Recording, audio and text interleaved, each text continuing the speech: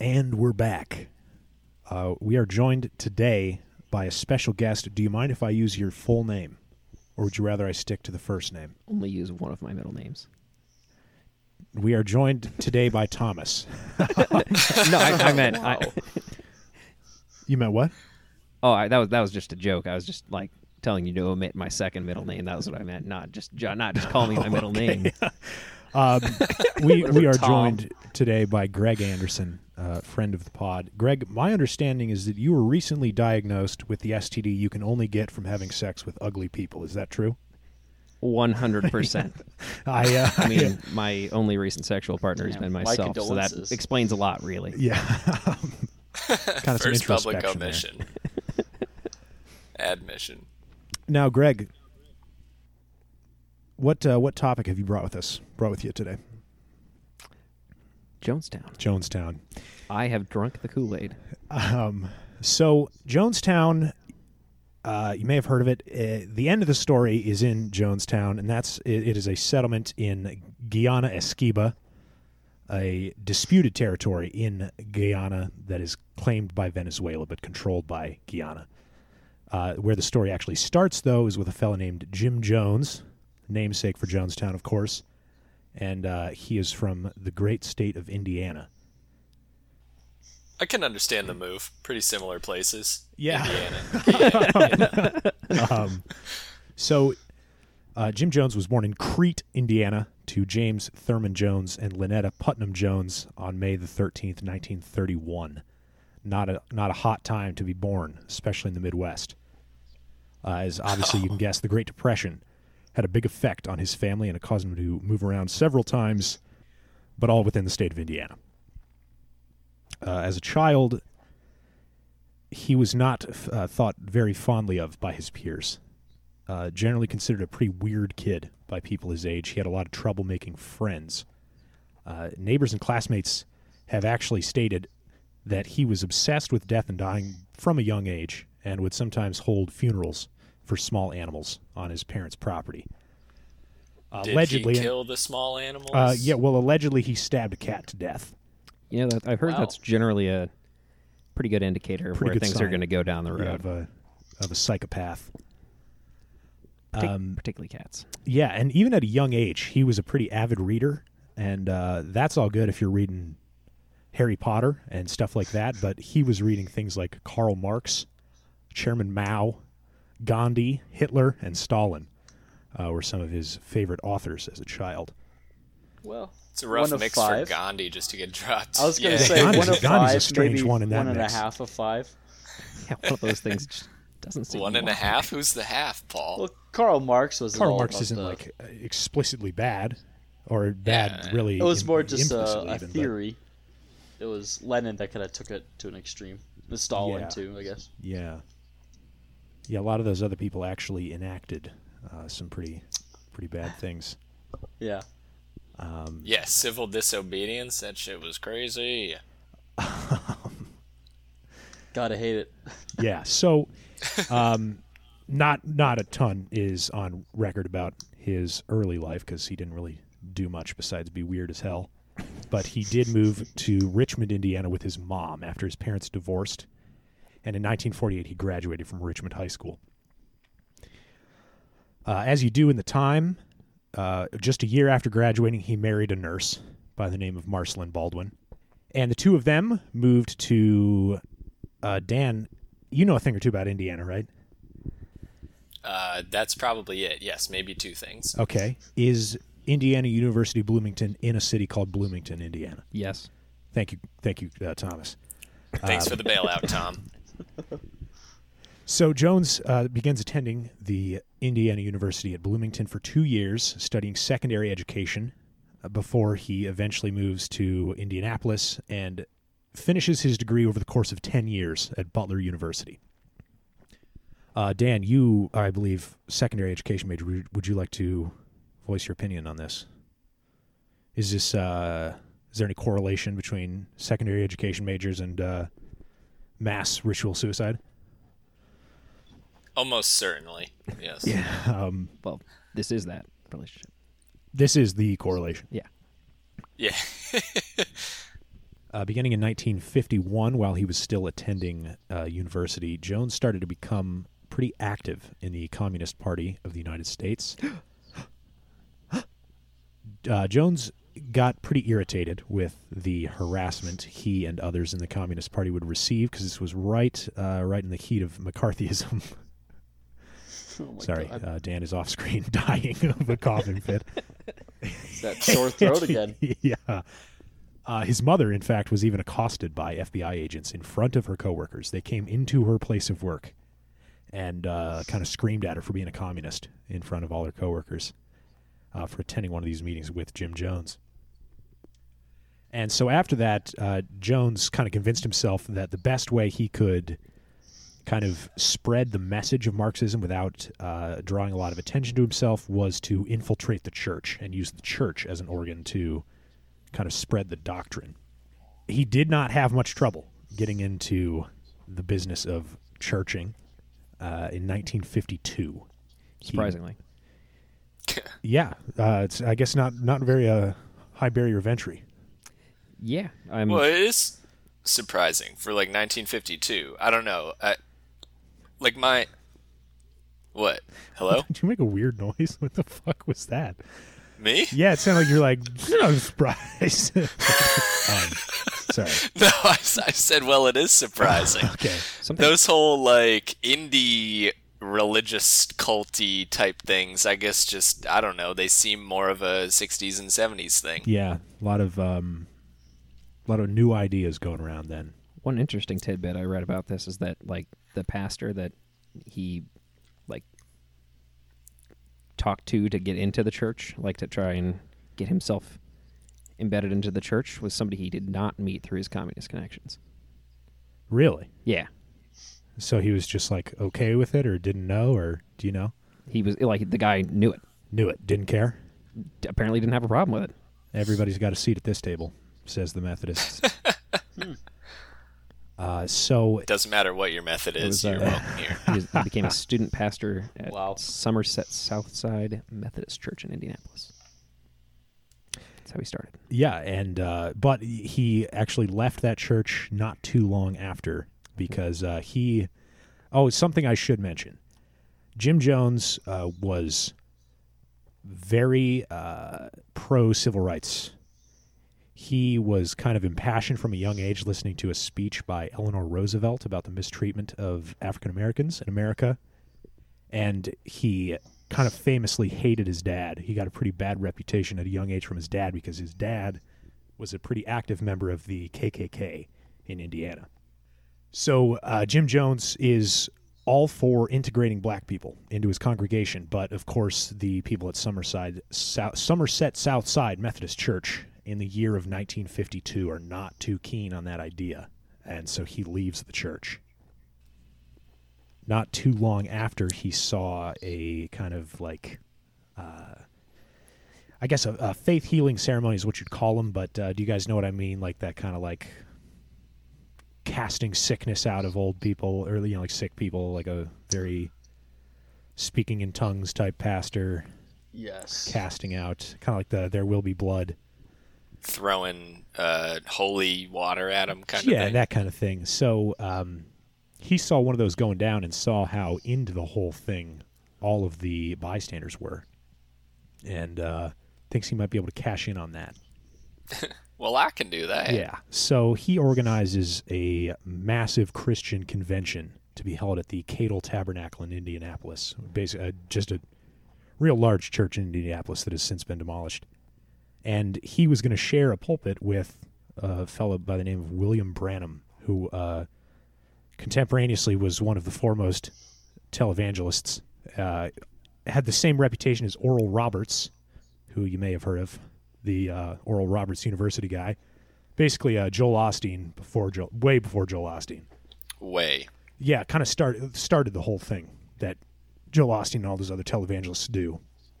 And the kind of fame he got from sharing the pulpit with Branham allowed him to open his own congregation, which shortened to the People's Temple, but at the time was called the People's Temple Christian Church Full Gospel. Wait, what? Do you want me to read that again? Yes, please. It was the People's Temple Christian Church Full Gospel. Interestingly, there was a name before that even, Oh, really?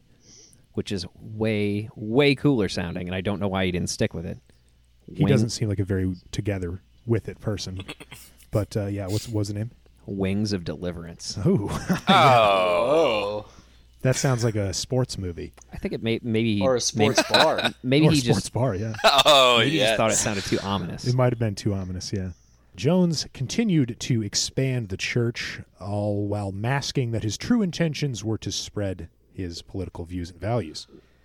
He stressed egalitarian policies to his congregation, going so far as to ask them to wear casual clothes to services so as not to make the poor people feel shame. And, of course, provide shelter to those who need it. That was just the beginning. There is kind of a slow drip of these policies kind of invading piece by piece, ending in disaster, as I'm sure I was you going know. to say, the first one is not too bad. It's all really good stuff right up Yeah. until it's really bad. So it's like a very, very, Very kind good of quick facade decline. going yeah. on. We're in for quite the ride. And I mean the whole time though, as you'll see, there's definitely if they were to look back on it with clear hindsight, the writing was on the wall where this was headed. He was obviously pretty deranged. I mean, you want a good example of some of this derangedness? Oh, yeah. If I backtrack just a tiny bit, those faith healing events he did. Yeah. Some of these faith healings involved chicken livers and other animal tissue, which he Yeah. claimed as like cancerous bits of bodies that came out of members of the church that were healed That'll out. do it. Geez, that's like Bayou magic. You mean he would just like pull a chicken liver out of his sleeve mid-ceremony and be like, the sin. I mean, I don't know exactly how his delivery was, but it worked enough to get people to Yeah. follow him, so he He must have was- been pretty convincing. Able to successfully use chicken livers and not look like a moron. So, he's done at least something right. Wouldn't you think chicken livers would be a little bit too small? Yeah, definitely. Would the average person in late 1950s know what size a human liver is? A human liver? They'd probably be more in tune to what a chicken liver size Yeah. would be than the average person now. Damn it, you're probably That's right. true, but yeah, I think you're right. Well, to be fair though, Dan, I don't think I know how big a human liver is. I can guess, but I don't know. Yeah, it's probably gonna be wrong. Yeah. Like my guess. I mean, Probably a little bigger than your fist. Oh, I got is an it Amber that small? alert. I thought it was bigger. Well, it might be bigger. 2 fists. How big are your kidneys? How big are the kidneys? About the size of a bean. Yours might. Yeah, my tiny little constant Cane pissing kidneys. peas. Yeah, Yeah. Always turning out 25 piss. times a day. Yeah. If my memory serves me correct. If Ouch. we're only this far into the notes and I'm already almost done with the second beer, we're probably gonna have to make a bathroom break at some point in this recording. Yeah, I won't yep. lie to you. Ooh, brief Well, intermission. Oh, you You mean can that put would some be music in there, and that would be? Oh, I no, thought you no, were no. asking Oh, yeah, for a that- brief intermission. That sounded like a No, request. no. Oh, brief would- intermission. In 1960, the church ended up opening a soup kitchen and began providing basic services such as rent assistance, food banks for those who needed it, clothing, and coal to heat houses in the winter for its members. despicable. I wish somebody give me free coal. Yeah, that's some deeply insidious stuff he was up to, Dan. Yep. And actually, it was a big hit with the community. As a result of directly that, Jones was appointed to the Indianapolis Human Rights Commission, which certainly helped his church's popularity. But with the That's just how you got to do it, man. expand on that. I mean, like if you're trying to gain a following, you just got to start giving people stuff. Like Yeah. you And look look at at the Oprah. Chicago political machine, you look at like any local political leader. I mean, it's not I bet, you know It's what? not- I bet a not insignificant number of people will vote for Trump for re-election because of the $1,200 that he attached his name to. Yeah, Oh, I mean, yeah. that's real. Like Yeah. you do that or you give them a turkey on Thanksgiving. yeah. Like people care about that stuff. I mean, I can't even count the number of times I've heard people refer to Trump bucks. Trump bucks, baby. Trump bucks. Oh my god. Not like I'm equating it, but like you hear the term, you hear like of the Black Panthers and what comes to mind. Violence. Yeah, guns. I don't know. Right, typically. But like when they were first starting out, like, right, they were like following cops around with guns, and then they were like, we need to kind of take a step back, and they started all these programs like free breakfast for kids, like Nice. rental Yeah, that is what assistance. you They're gotta doing do. the same stuff. I'm not saying they became a cult, but like Certainly not. that's how you do it, man. That's how you get the neighborhood on your side. Yeah, totally. For sure. As the congregation size kind of increased, Jones also started mixing in more and more of his ideology into the sermons. He adopted a fiery method of delivering his sermons that he picked up from Father Divine was his name, I think, and he was an African American fella who was a big like faith healer and kind of I keep wanting to say like a Gil Scott Heron type, but that's totally baseless, and I've never heard Father Divine talk, so I don't actually know how true that is, but I'm kind of picturing it that way. And so he started saying that the members should abstain from sex and only adopt children. And Greg, if you could look something up for me. Sure. When I was reading this, it started listing all the children he had adopted. If you could maybe find out like a concrete number of how many children he adopted. On it. Thank you. Yeah. Can we make a guess here? Yeah, Can we go ahead. place Throw out bets? some guesses. I'm going to guess 9. I'm glad you guessed first. I have no basis. I was going to go way higher than that. Okay. 38. Oh, Yeah. No. I'm going to say, are we doing Price is Right rules? We're doing always Price is Right rules. I'm going to go with 6. Okay. Price is Right rules are essentially the rule of law at this point. $1, Bob. Oh, fuck. You jerk. One baby. You jerk. Wait, There's sorry. no, I'm telling you, there's no chance he's winning if it's Hold one. on. The person that you're referring to, that adopting, like your Jim Jones specifically, or was this the I think father? I thought it was Jim Jones and his wife, yeah. Okay, I'm looking it up. Thank you. But he was encouraging his like. He was saying don't have sex, just adopt kids. There's way too many kids that are orphaned. So if you were a member of his like early commune, you were also starting to adopt kids. Yeah. So like him and his wife adopted several, but then you also have like Yes. what, like dozens of couples at this point? I don't know. What are the numbers looking like? Oh, at this point, I actually don't know. I think it was in the like probably hundreds of people, the size of this congregation. They're still, this is like they're still in Indiana at this point. I didn't include it because honestly, there was so much that I had to skip over a lot. I had to really pick and choose. Part of what ended up getting the attention of the government to Jonestown that ended in disaster was some parents being like, this guy stole our kid. They just like took their kid, and they were trying to get the kid back. I don't know if it actually happened. Jesus. The way that these like cult leaders foul up is oftentimes like, come on, man. All you had to do was just not be creepy or not be violent or Dan, you are going to get that in spades at the end of this. You will not believe I'm stoked. just colossal fuck up Jim Jones makes. Oh man. So as far as the children goes, Wikipedia's number says 9 total. Oh. But, like, it's really convoluted. Yeah. Because, like, by no means are these with one person. Oh. Wait, what do you mean? Like, there's some. It's messy. That's all. Okay. That's all I'll say for now. Hey, I'm fine with that. This whole thing is messy. Yeah, This whole thing I know I stinks lost. of mess. reeks. Yeah, Dan, you were pretty far off. Had to do it. It's hard not to say $1, Bob, when Price is Right is brought up. Yeah. Somebody's got to. I was hoping Paul would. Yeah.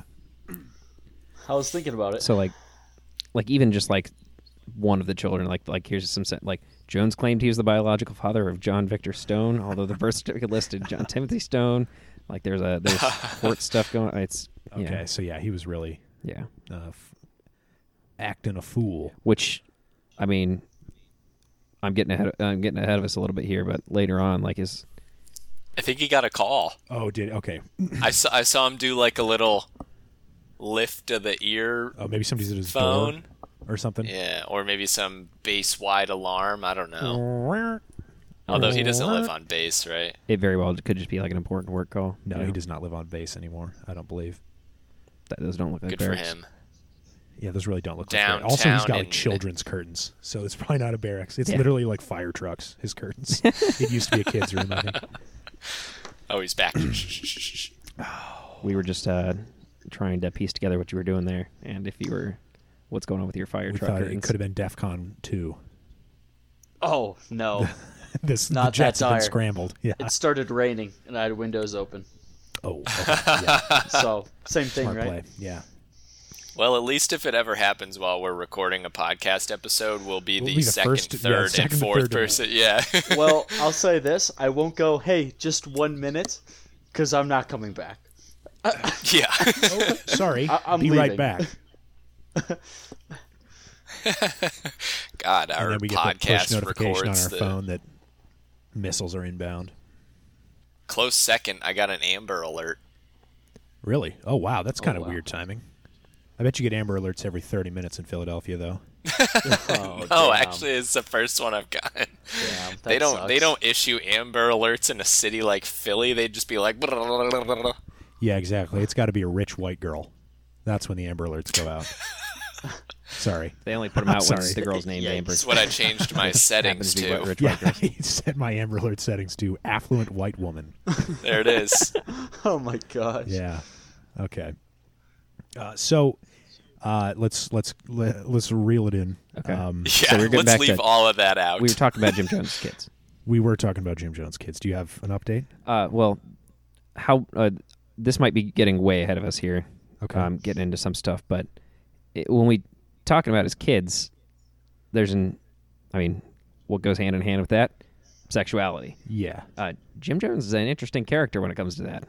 So, as we know, he got married to that nurse in 1949, Yeah. but he had several affairs, Cool. not all with women. Ooh. He, Saucy. even though, we all know that Saucy. eventually the colonies started, just in general, I don't know if it was, so among temple members, he banned sex outside marriage. That's a pretty typical church thing to do. Yep. But this quote from Wikipedia says that he voraciously engaged in sexual relations with both male and female temple members. Just an Wow. unsatiable need for sex. Jones, however, claimed that he detested engaging in homosexual activity and only did so for the male temple adherents' own good, purportedly to connect them symbolically with him. So interestingly, even though he did have sex with many men, he what is this quote? He was on record later as telling his followers that he was the only true heterosexual. Oh, man. Oh, that's good. Damn. What a quote! The only What a true. low blow. Yeah. Oh, boy. While we're on the topic, he also was arrested and charged with lewd conduct in the state of California because he What got year? caught in 1973. He got caught masturbating in a movie theater restroom near MacArthur Park in Los Angeles. He got caught. Restroom. Yes, he got caught by an undercover LAPD vice officer. How the hell do you get caught masturbating in the bath? Is he not in the stall? Was he Just just been just getting popping real, one out at the urinal? getting real noisy with it. Yeah. I don't know. That sounds like the only. Hey, I if you mean, shake more than 3 times, you're playing with it. yeah. Them's the rules. Okay. We covered the no sex, adopt children, and this is also around the time we're in the early 60s that he first starts bringing in kind of an us versus them mentality to his sermons, and he focused on a particular Karl Marx quote that is from each according to his ability to each according to his need, in describing how the kind of social programs of the church functioned. But to disguise the Karl Marx aspect, he likened it to the Apostles 4:34, distribution was made to each as any had need, in an attempt to kind of paint Jesus as a communist figure. And also, this is when he begins telling members of his church that they are not to spend their holidays with the family, and instead to spend them at the church, in kind of an attempt to wean them off of contact from people outside the church. So, speculative question, might not be the right term for that, but do you think at this point this guy knows exactly where, not the end, but do you think he has like the long-term goal of Yes. establishing this colony in mind? Yes. I think it's pretty clear Okay. that his main goal here is to influence people and manipulate them. Like that's For Yeah. sure. You know mean, what? from the chicken livers on. That's pretty much that. Base I mean, it off the like well, I mean, what he was interesting. reading growing up. Absolutely, it is. You know, Karl Marx and like all these influential people. He wants to make almost a culture of it. It's clear he idolized them. I'm actually gonna. I'll jump ahead to something that I have way down the road, but it's not like, there's not really spoilers in this. So Huge. this is in 1977. So over a decade after where we're actually at right now. New York Times interviewed Jim Jones' wife, and she said that Jones was taking inspiration from Mao Zedong and was trying to achieve social change by mobilizing people through religion. She admitted that, quote, Jim used religion to try to get some people out of the opiate of religion, and had slammed the Bible on the table once, yelling, "I've got to destroy this paper idol." So, he was actually a deeply atheistic man and was using religion because he thought it would be a good way to get into the hearts and minds of people and kind of spread the communism, the good word. So Jones also gets pretty fascinated with what's going on in Cuba and travels to Cuba to try to whip up some support there. Doesn't really stick. They're kind of dealing with their own stuff, as I'm sure you can guess. Peak of a revolution, etc. A lot going on there. But during his trip to Cuba, he has a vision, and he sees that Chicago and Indianapolis are going to be destroyed in a nuclear attack. And he had read previously in an article in Esquire magazine that the city Belo Horizonte in Brazil was the safest city in the world to be in during a nuclear war due to its elevation and atmospheric conditions. Now, I don't know if that's probably some 60s pseudoscience. I'm sure there's some effect, but I don't know if there's really a safe place to be. Interesting note, by the way. Didn't Not know to- he was a meteorologist. Yeah. I hate being this guy, and I could do this as a correction, but an interesting note. Being as that is Portuguese, that is Belo Horizonte. Not, Horizonte. yeah. No, that's the kind of correction we need, Greg. Greg from the research desk. Yeah. I do happen to know some Portuguese. Greg took a Portuguese-Brazilian history class. I did. Nice. So he becomes fascinated with Belo Horizonte. Did I say that right? Zanchi. Zanchi. Jones travels there to also try to start falling there. Doesn't stick, so he ends up hanging out in Rio de Janeiro for about a year trying to find supporters, and only returns once he asks the church to borrow money, and they say, "We have no money anymore. You left. You were the guy that ran this church, and you've been gone for a year." Yeah, And we're out That of is money. such a confusing dilemma. What? So in 1963, he returns to Indiana, and upon his return, is quite a bit more transparent about the communist ideals that are pinning up the church. He begins talking about this idea he has called he's calling it apostolic socialism, which is basically just the idea that the only way to have a successful and not God, how do I even say this? You know how communist governments still face the problem of human greed. So a lot of them still had a lot of injustice because people would, take advantage of the power they had. He kind of thought that the only way it could work was if there was people thought there was a religious part to it. So there was kind of much higher stakes in being a good person, if that makes sense. And with that, Apostolic Socialism. communism? Socialism. And with that begins some full-on criticism of traditional Christianity, and he calls it a flyaway religion created by white men to enslave women and people of color. That's what he thought of Christianity. Dan, you're Catholic. How do you feel about that? Yeah, I mean, You don't Proof's have to in the agree with No it, but- disagreement. Wow, Dan.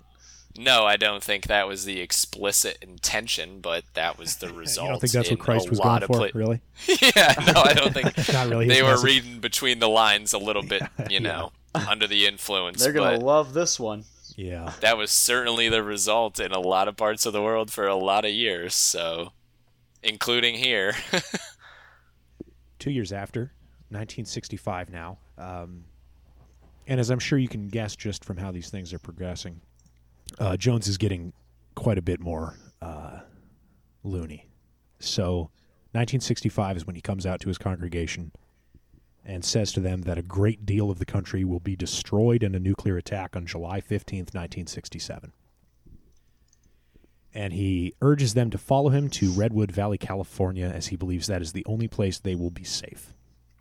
About 140 members, half of whom were black, follow him to a new settlement near, Greg, what are we thinking here? Ukiah, California? That sounds right to me. Yeah. Okay. What is that? That's Native American, probably?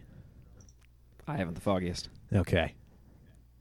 You were pretty hot on the button with that Brazilian town, so I figured maybe we'd get some more juice out of you. Well, I mean, I don't know anything about Native American languages, so I don't feel qualified to speak. Didn't take that Yeah. class, huh? Pretty weird that you would just dismiss native populations like that, Greg, but whatever. It is Ukiah. I looked it up. Okay. Formerly Ukiah City.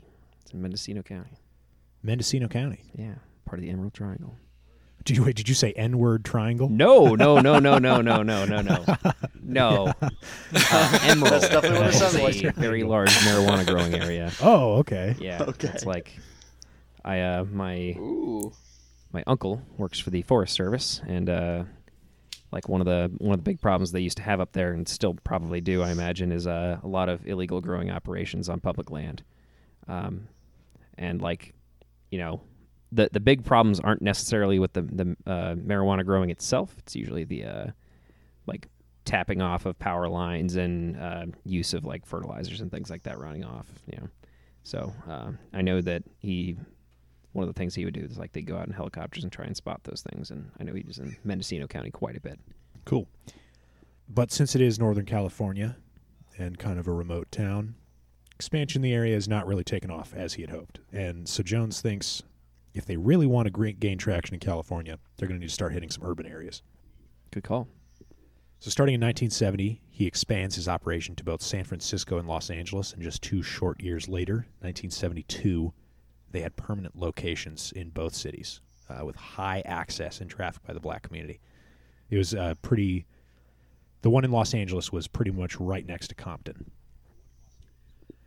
And the temple began busing people all across California. They had a fleet of about 10 to 15 Greyhound-style charter buses, and they would just send people up and down the state, all across the state, for recruitment and donations. And it actually proved enormously successful. It got to the point where they started making quarterly trips to Washington, D.C., and they wouldn't send the buses out if they weren't pretty confident they could net at least $100,000 in donations from doing it.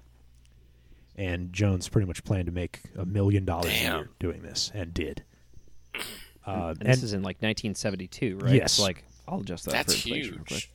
Thank you. And in fact, when they went to Washington, D.C., I don't remember the name of the congressman, but one congressman awarded them the kind of fake honor of being the greatest tourist group in the world because they spent an entire day cleaning up trash on the National Mall.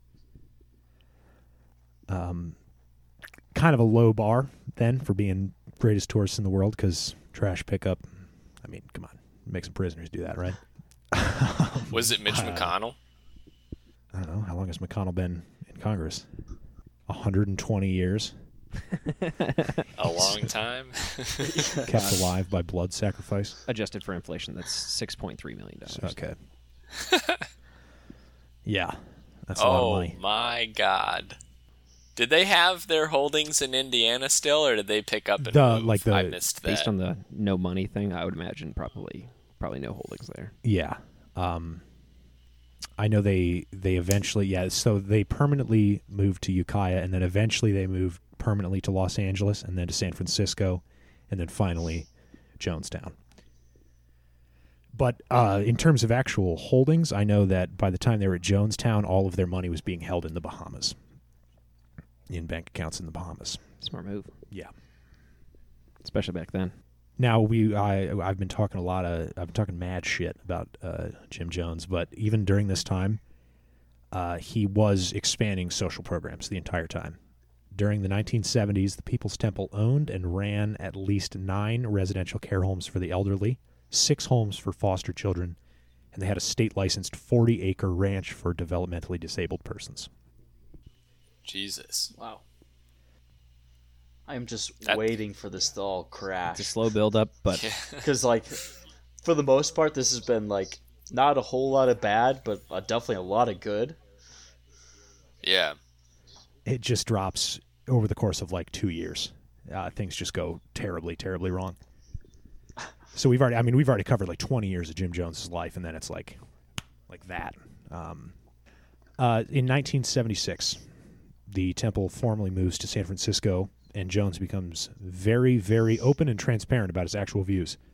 At this point, he is admitting even to outsiders and reporters that he is an atheist. And the move to San Francisco is where Jones also starts talking about living communally and kind of bringing up the idea of physical discipline for both children and adults. Like working out? No, like beating them oh, if they misbehave. Oh. Yeah. Yikes. So it's a little darker. see where we're headed. Anyway, so we are in the late 70s by this point, but let's backtrack a few years. 1973. And this is where it's really clear that Jones knew what his end goal was. Because in 1973, Jones and other members, high-ranking members of the church, had kind of scouted out places to set up a commune.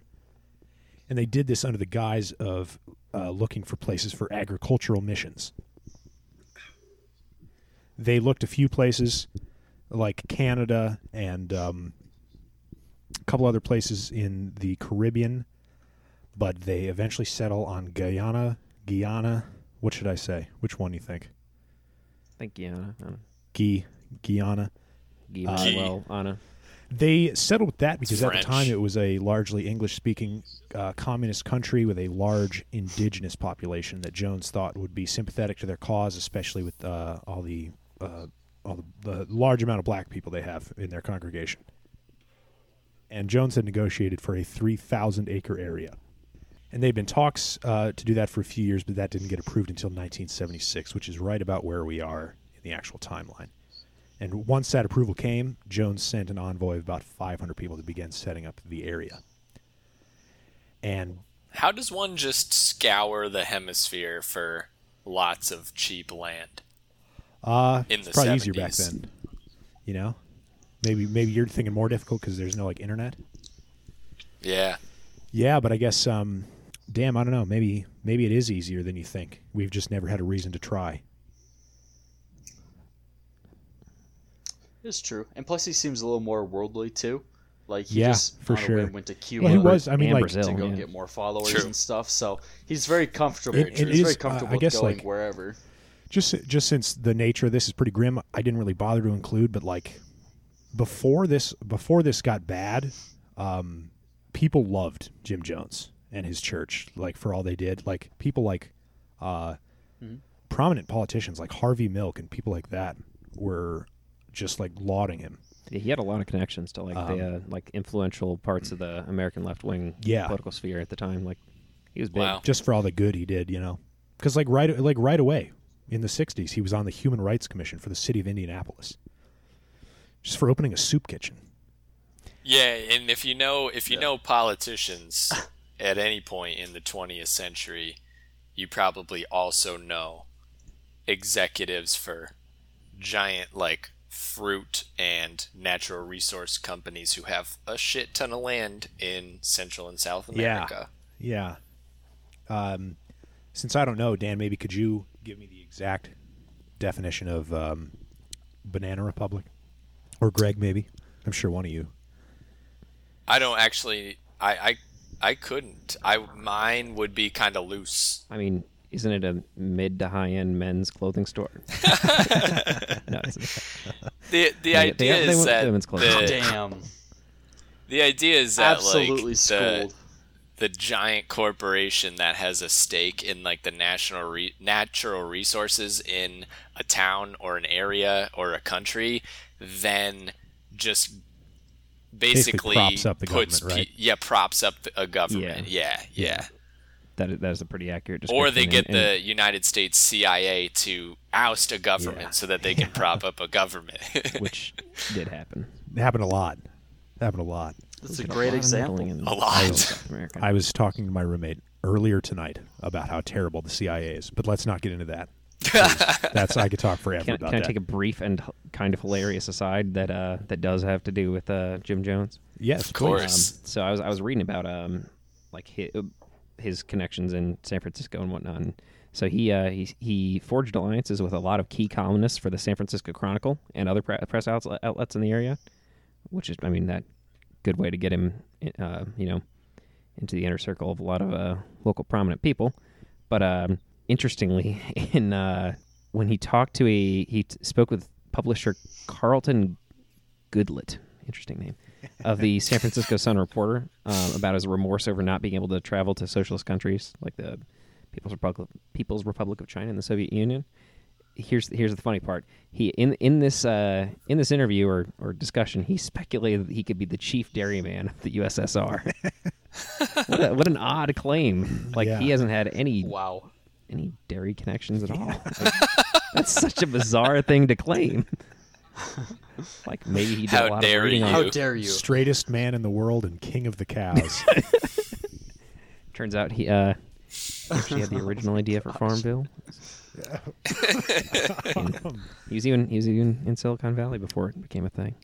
The one way thing way ahead of his time. One thing I did see is, like, obviously it's not a surprise, just based on the guy's clearly a fan of communism, but he was very, very outspoken about how much he disagreed with the Korean War, especially because he thought, he's like, why are these people disagreeing with Kim Il-sung? He thought Kim Il-sung was a genius and had undone all of the perils of, I guess, capitalism in East Asia. But Wait, I mean, that whole thing really worked out in Korea, so... I'm a little confused. Did you say even though he was? Like I'm a little... I'm sorry, where is your hang-up? Were you saying it was an odd thing that he supported? Kim No, Il-sung? I'm saying it's not, like, it shouldn't come as a Oh, surprise. gotcha. Yeah, Yeah. no, absolutely not. Yeah.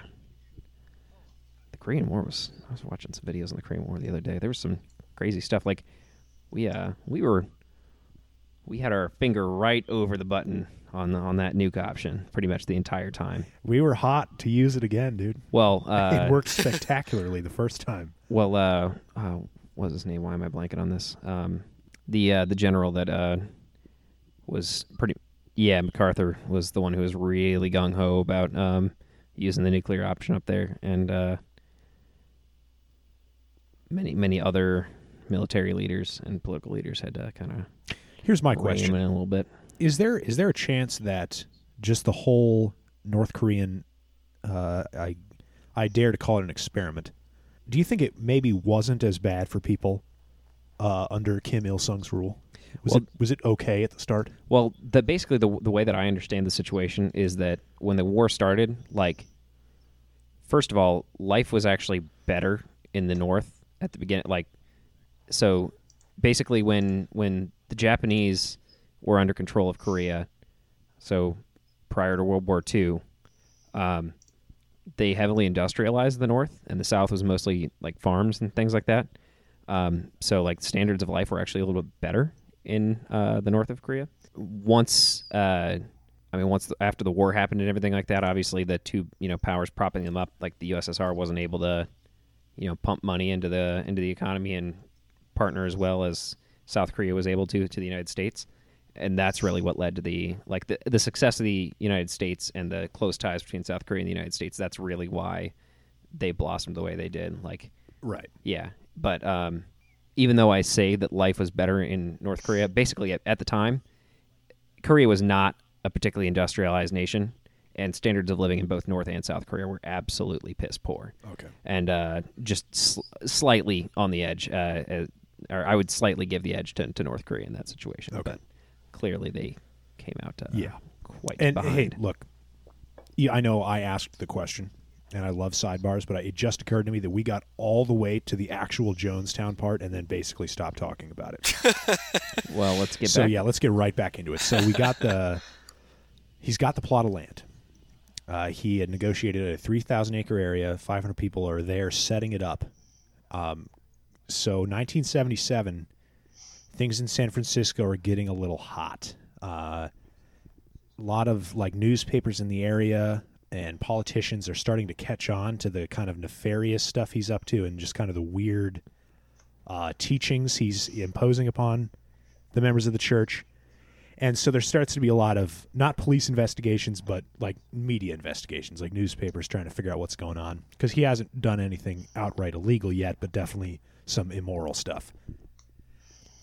So the pressure's mounting. So 1977, just drop of a hat, Jones and several hundred people flee the country and go to the new settlement. Interestingly, sorry to cut in here, but we were talking about his children before. There's a part of this whole messy thing was that that illegitimate son that he had with that Timothy Stone man.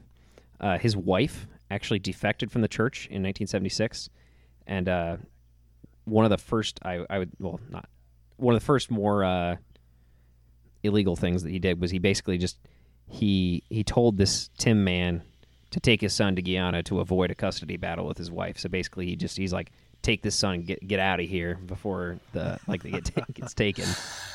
That's a good dad. I don't know about that one.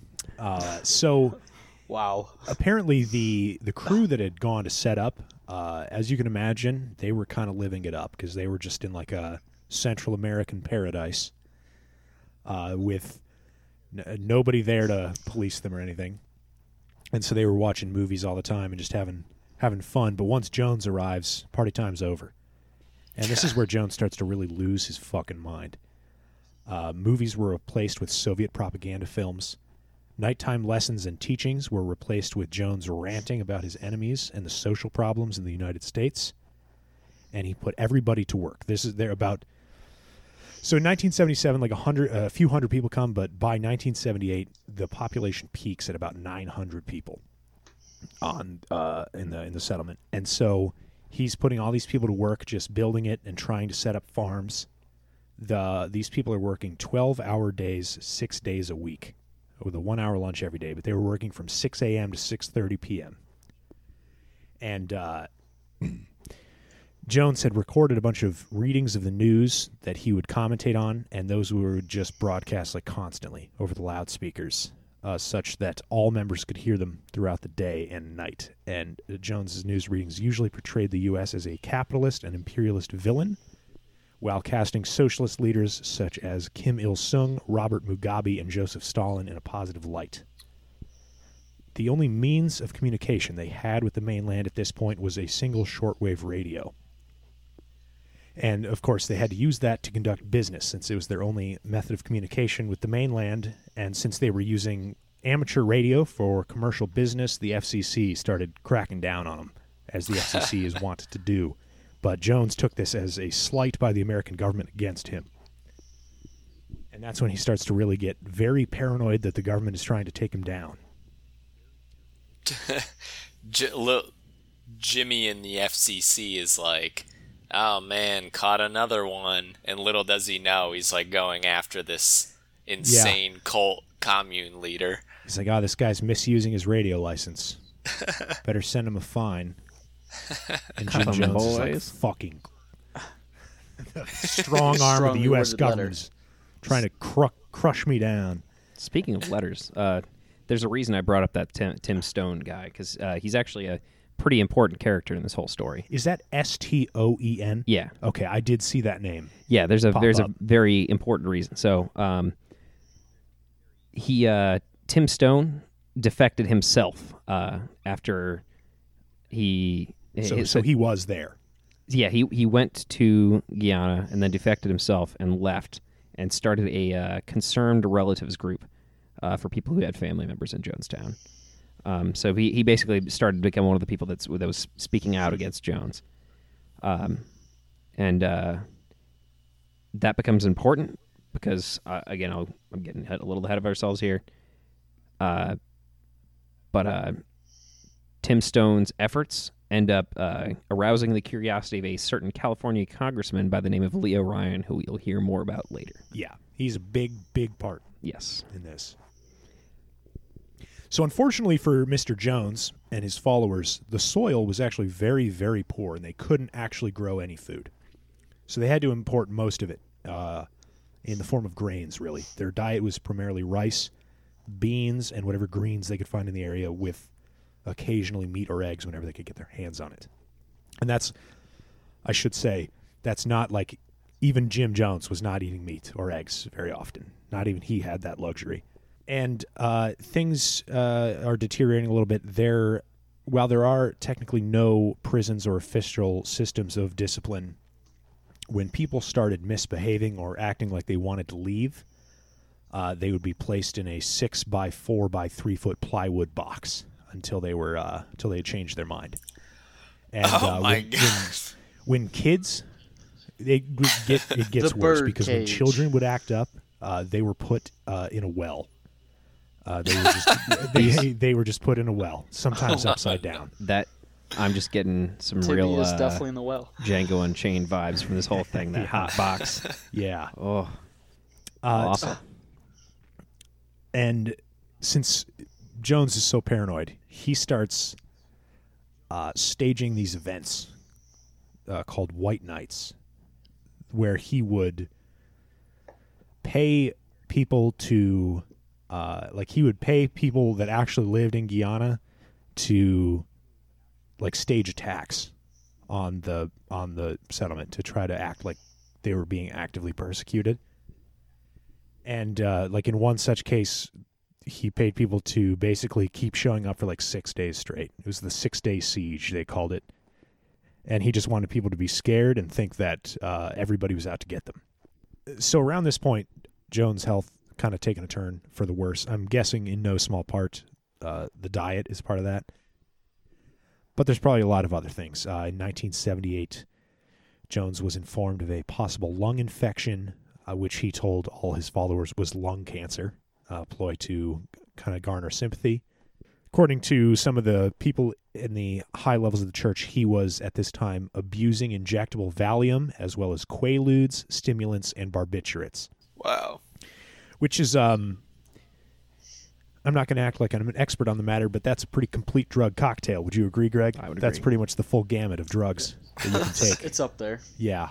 You got uppers, you got downers, you got middlers, you got lefters all and righters. sorts, audio tapes of 1978 meetings within Jonestown attest to Jones' declining physical condition, with commune leader complaining of high blood pressure, small strokes, and weight loss of 21 to 30 pounds in the last 2 weeks of Jonestown. And it's funny that they include, although he was still noticeably overweight on the final day, which is just kind of like kick a man while he's down, right? So this is around the time Congressman Leo Ryan enters the game. Can we take a quick step back here? Yes. Were you done talking about the White Night rehearsals? Because there's some important information here. I feel like I was at the end of the research. I felt bad about pushing it back. I kind of just dashed through the White Night stuff. Okay. Well, there's some take juicy it bits away. in here Okay, that great. I would love to add on here. I would love for you to tell us. So, first of all, some of these White Night rehearsals, Jones would sometimes give Jonestown members 4 options: attempt to flee the Soviet Union, commit revolutionary suicide, stay in Jonestown and fight the purported attackers, or flee into the jungle. Okay. So those are not good options. None of those sound awesome. I will get back to the revolutionary suicide in a minute here. So during this time, he was known to regularly study both Father Divine and Adolf Hitler in order to learn how to better manipulate members of his cult. Divine told Jones personally to find an enemy and make sure they know who the enemy is, as it will unify those in the group and make them subservient to him. So back to that revolutionary suicide thing. On at least 2 occasions during White Nights, a after a revolutionary suicide vote was reached, a simulated mass suicide was rehearsed. A temple later defector named Deborah Layton said the following about the events in an affidavit. Everyone, including the children, was told to line up. As we passed through the line, we were given a small glass of red liquid to drink. We were told the liquid contained poison and that we would die within 45 minutes. We all did as we were told.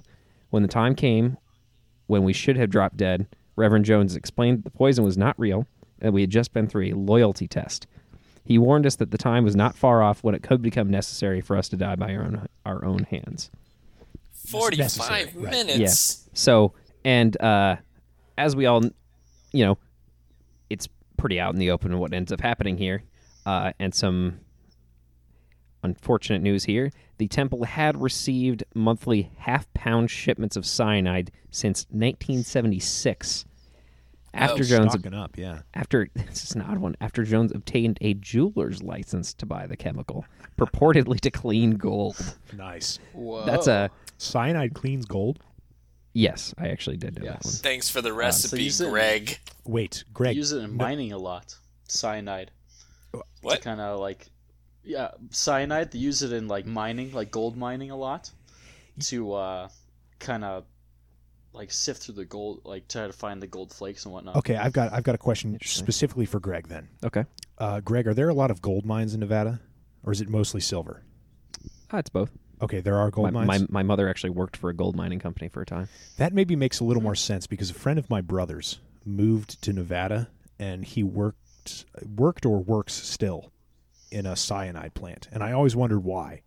But it would make more sense if there were mining applications, especially in Nevada. Absolutely, that would make a lot of seems very sense. stressful. There are also an enormous number of abandoned mines. You do not want to have a workplace incident in a cyanide plant. Absolutely not. OSHA better be there, like, ready to lock shit down if things get out of hand. Yeah, no, it's like mineral extraction is still a huge part of the economy in Nevada. So, Leo Ryan, 11th District Rep for California. Ryan was friends with the father of a gentleman named Bob Houston, who was a temple member in California, whose mutilated body was found near train tracks on October the 5th, 1976, 3 days after a taped telephone conversation with his ex-wife in which he was talked about leaving the temple.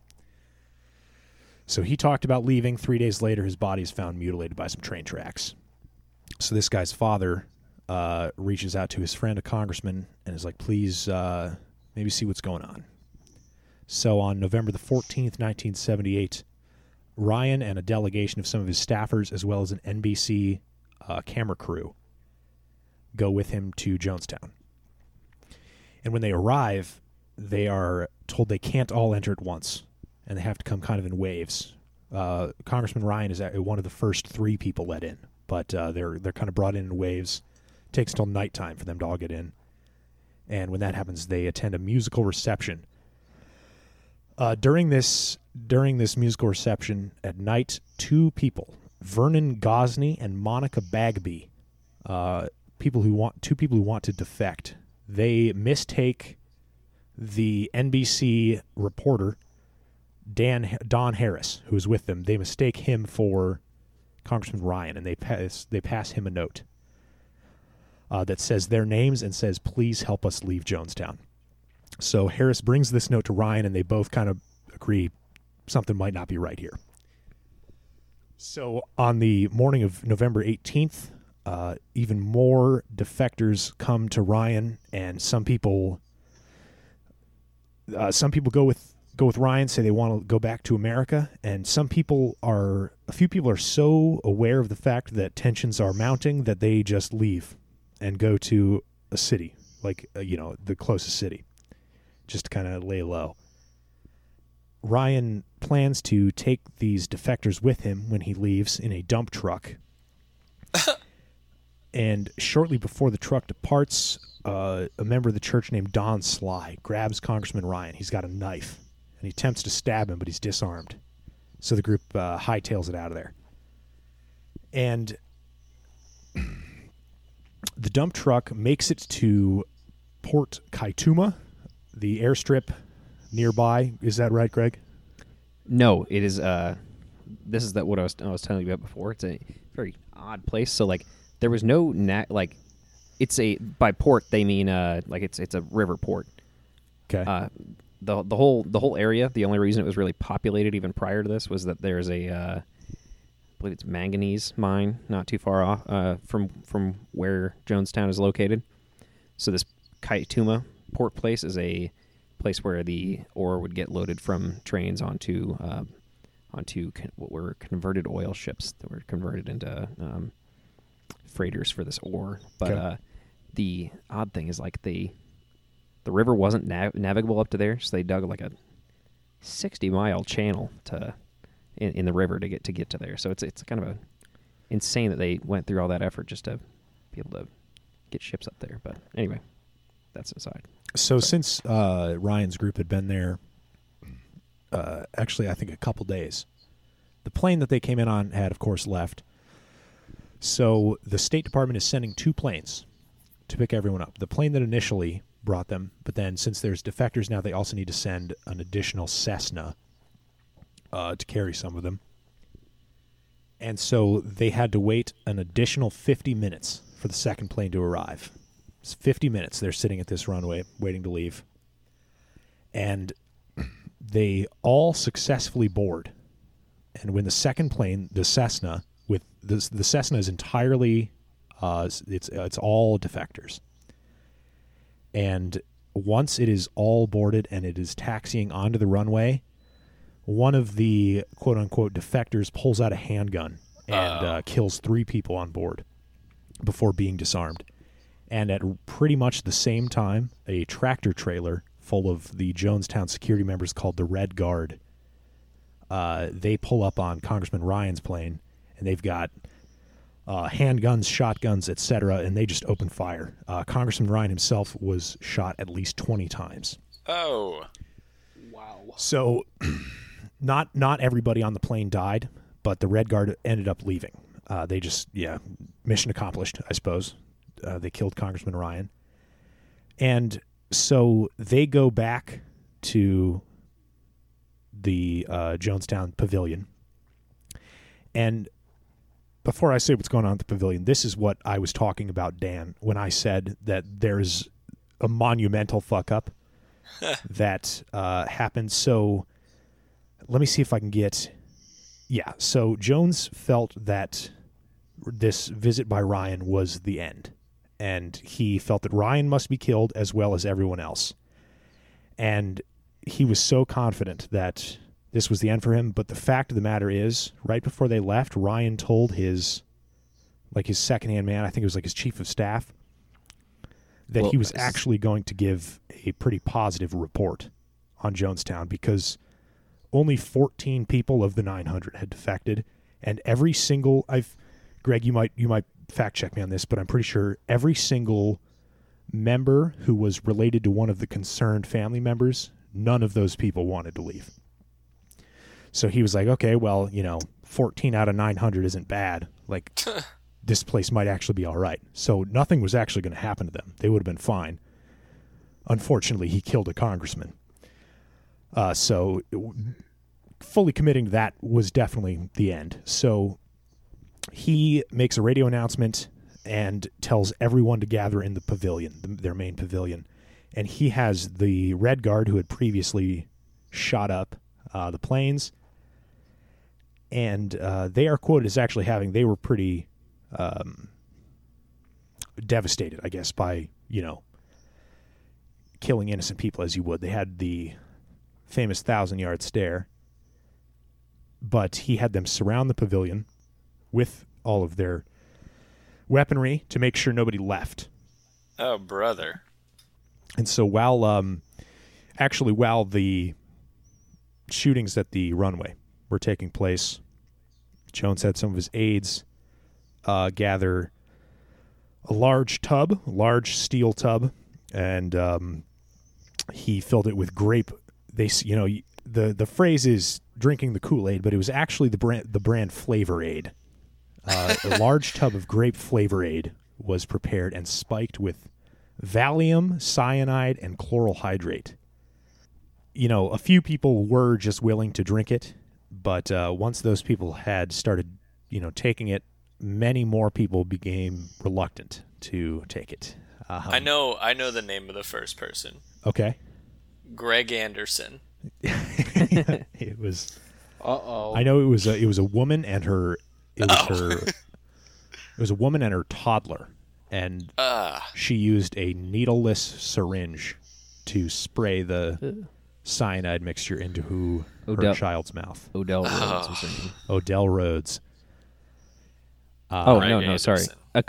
This was according to an escape member named Odell Rhodes. The first to take the poison were Rouletta Paul and her 1-year-old infant. Okay, Rouletta Paul and her 1-year-old infant. Good God. A syringe without a needle was used to squirt poison into the infant's mouth, after which Paul squirted another syringe into her own mouth. So this is where I kind of got I got a little cold feet on how much I actually wanted to say, because there are recordings of the final moments. Oh. Audio recordings.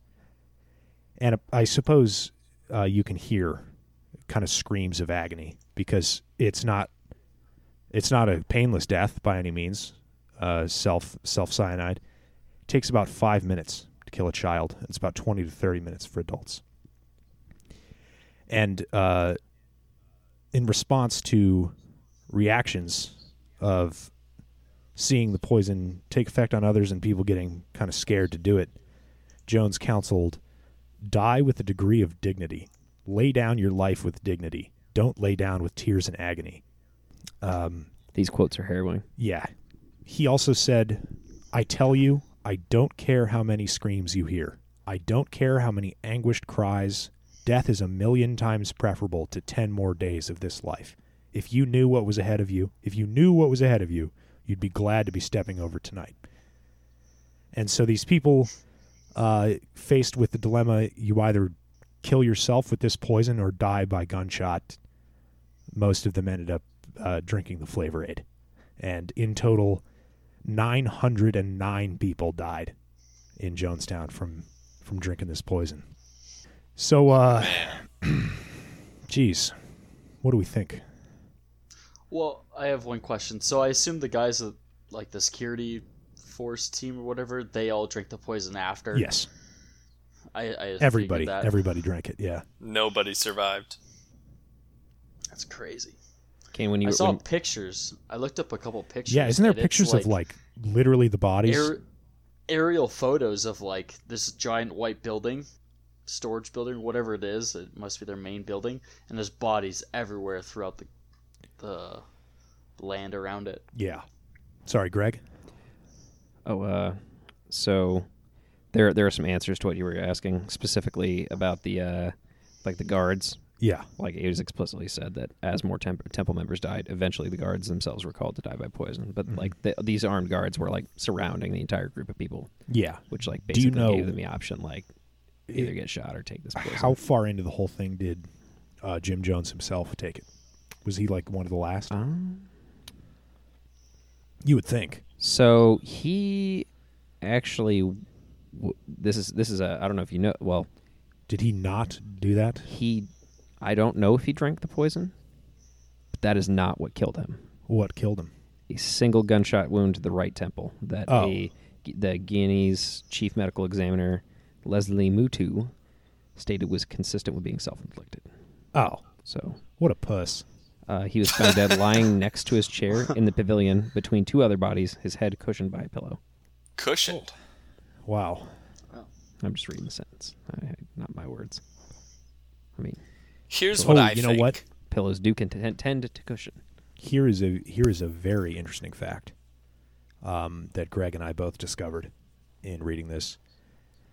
Prior to 9/11, this was the single greatest loss of American life. Oh. Wow. Civilian life, obviously. Civilian life, yes, of course. 'Cause, Okay. You know, I was gonna say. like I think Pearl Harbor was definitely a lot more. yeah, the air even Pearl just, Harbor was also before this. Oh, but more people. I see what you're saying. Okay. Yeah, because like More I think probably more than 900 people died on just the Arizona alone. In Easily. yeah, that was a I don't know what the tragedy. exact numbers are, but A lot of people. interesting though. Yeah, some may say a tragedy great enough to catapult us into a world war. Some people say that, but some people disagree. We just wanted to get into Here's the my action. 2 We had cents, FOMO. man. America Here's had my FOMO. FOMO. FDR had FOMO. Yeah. He had polio and FOMO. FOMO Two Delano Two most Roosevelt. deadly diseases at the time. Deadly Until disease. Ligma came around. All right, listen up. Here's my 2 cents. Oh. If you're gonna go to this much trouble to start like a cult, right? And you're like initially successful, right? You have like 1,000 people, and you're reeling in like $6 million a year. Like, why are you gonna then be like, okay, I'm now in a position to make people do things that they don't want to do, or like I'm now in position to like recline on my throne in my Right. commune till I die like a luxurious death. Obviously, this guy then turned into like a psychotic group Yeah. suicide death I thing. think- But like, I- just keep doing what you're doing, man. Keep doing the breakfasts. Keep doing the turkey dinners. Keep doing the rental assistance until you got 2 billion people Right. being Christians in the world. You know, like they did it Yeah. right. I mean, in a perfect world, but like it, I think he truly was like deeply paranoid. You Yeah. know, like he was getting increasingly more paranoid, thinking the government and really everyone was out to get him. So it's Yeah, like I mean, I Yeah. think that's consistent with the rest of his life, really. he just He's wasn't all there. I mean- psychosis or something. You know, one of the, I feel like one of the things that, like the qualifying conditions to become like a cult leader like this is clearly not like zero rational empathy. thinking, you know, Yeah. like, and no empathy. Like, Yeah. I mean, like all those free breakfasts and social programs and things like that. I mean, he clearly did care about, you know, like his beliefs, but I mean, the driving core force here is obviously his, you know, desire to become an influential leader. You know, I mean, Yeah, and it it's probably definitely a power evolved into thing. that at a certain point. I mean, I imagine like for at least some of it, he was mostly good intentioned, you know, yeah, and or well intentioned. Sorry. not to mention the fact that being in the middle of the jungle in Guyana, surrounded by just your own people, like Shitty that's food. That's Yeah, not it's- exactly an environment that's ripe for positive mental change for him. I imagine Well, that just further I'm drove more him into insanity. surprised- What's that, Paul? I'm more surprised that like when they did that trial run, the little practice session of killing each other with the poison, that just turned out to be probably regular flavor aid. Yeah. That no one got like, hey, Well, why were You they? know, Why were they all we so should cool with it probably the first leave. time? Well, they probably realized it was very real the second time. You know. Well, no, that's what, like Oh, they did people that. with guns? They did that those Absolutely. tests multiple times. So that's why I'm almost more surprised that people weren't more eager to do it when the time came. Although then again, he did say that the time that we would have to actually do this for real might come soon. Like he was saying that Well, specifically. and I bet they just got visited by a congressman. They were probably like, okay, this is the real one. yeah. People are defecting. Side note to that congressman thing, something crazy that happened with that. So that Leah Ryan guy's aide, his like confidant, was a man by the name of William Holsinger, and before the news became public about the killings, that afternoon, the wife of his aide, this Leah Ryan's aide.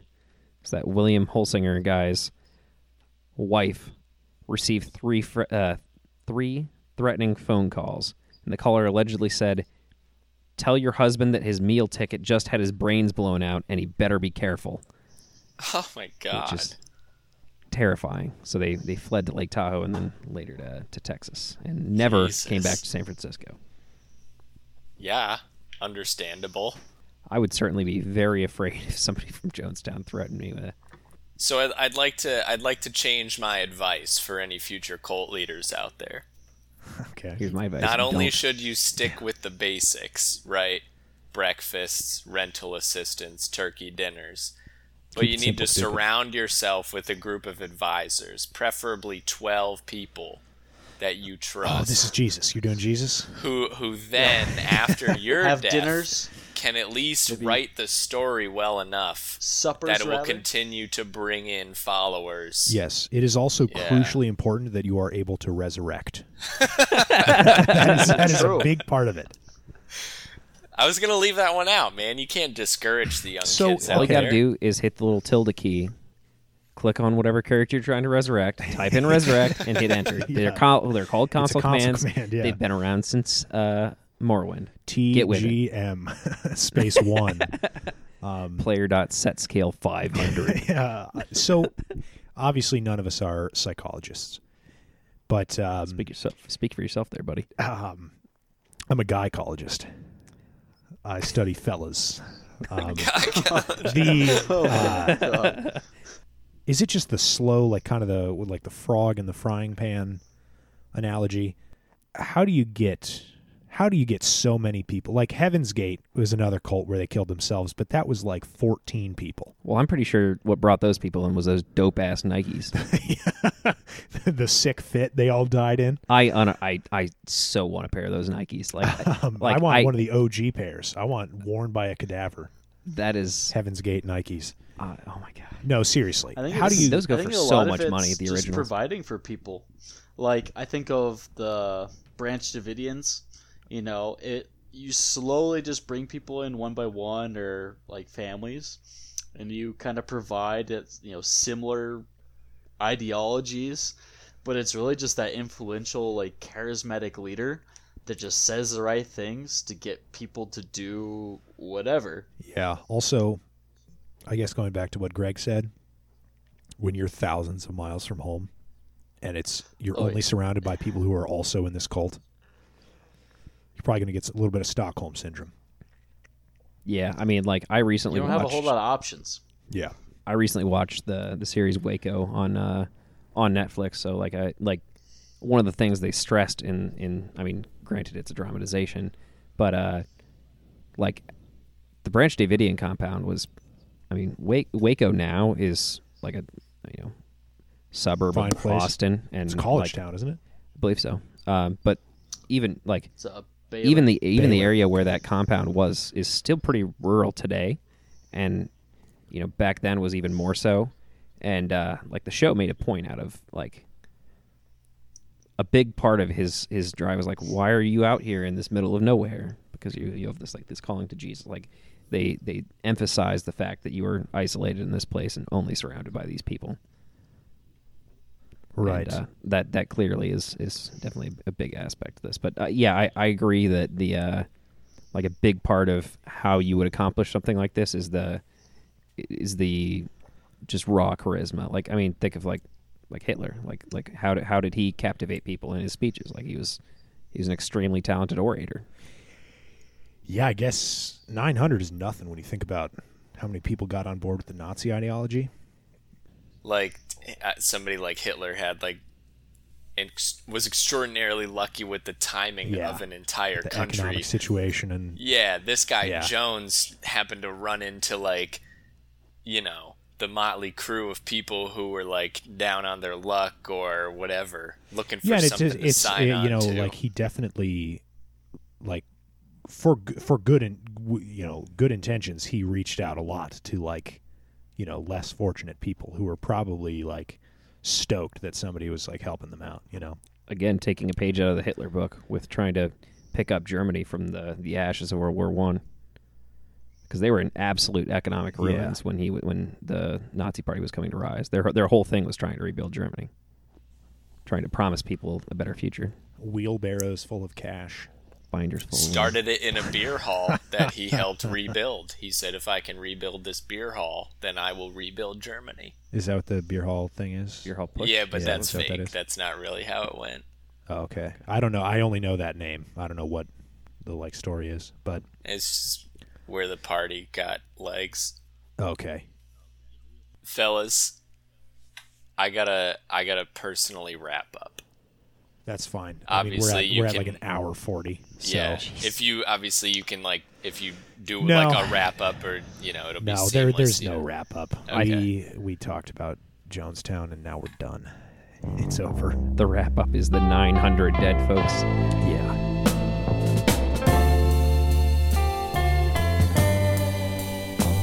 Long ago,